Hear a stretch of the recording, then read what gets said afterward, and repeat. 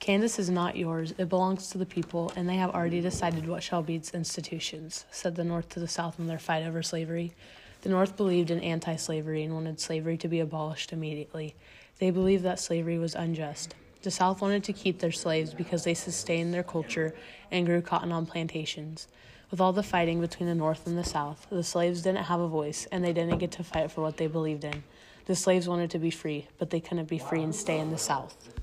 Edward Brodess was the owner of Harriet Tubman, and after he passed away, Harriet had found her freedom and escaped as a free slave in 1849. We're your hosts, Jenna Straub and Tegan Slagle, and you're listening to Episode 1 of the Underground Railroad. Stay tuned to learn about how the want of slaves leads to the fighting between the North and the South, and how Harriet Tubman got away with leading all those slaves through the Underground Railroad. Many people believe that the fighting at the border between Kansas and Missouri was the beginning of the Civil War. The fighting caused a political and ideological debate over slavery.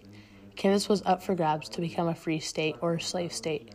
In 1854, the Kansas-Nebraska Act was passed, and that overturned the Missouri Compromise's use of latitude as the boundary between the slave and free territory.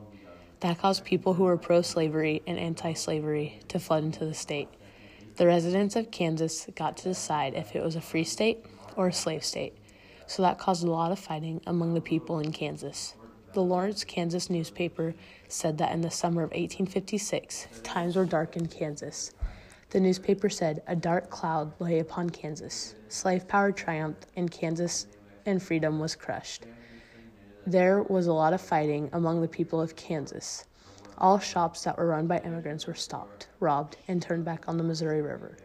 A lot of the free state men were in prison, and there was an added struggle to the states because the presidential race was going on, and that would decide if the country would stay true to its history or if it would be given over to a slaveholder.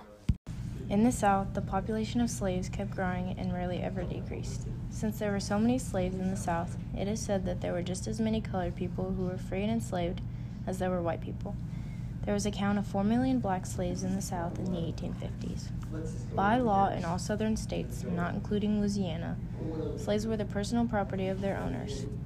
Slaves in the South had no constitutional rights and were also not allowed to testify in court against a white person.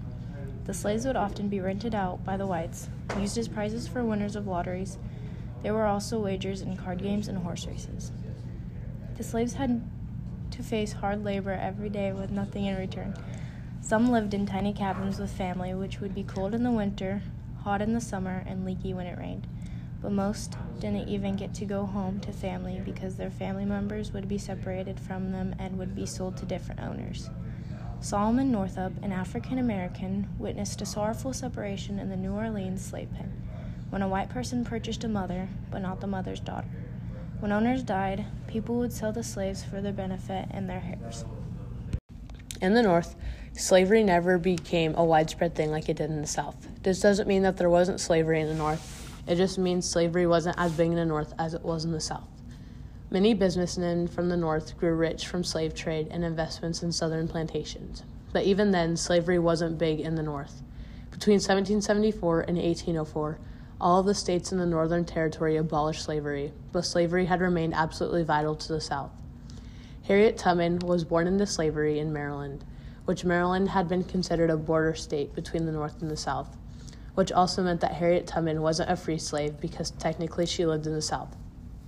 In 1844, Harriet Tubman married a free black named John Tubman. When she married him, she took his last name. Her first name was Arminta Ross. She later changed her name to Harriet after her mother. Harriet Tubman had one owner her whole life, whose name was Edward Brodess. Edward had to sell slaves to cover his debts. Harriet and her two brothers, named Harry and Ben, were owned by Edward. Edward had died on March 9, 1849, which had left Harriet with his wife, Elisa Brodess.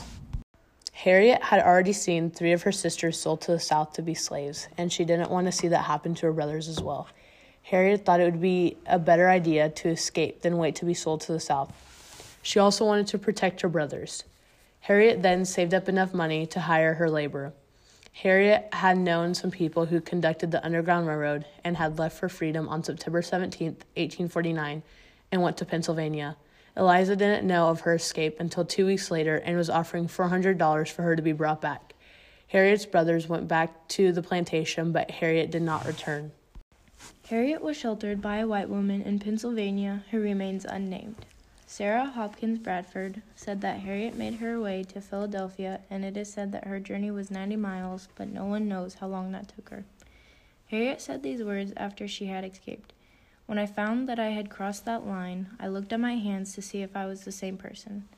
There was such a glory over everything. The sun came like gold through the trees and over the fields. I felt like I was in heaven. Harriet Tubman had returned to the South to help slaves escape through the Underground Railroad.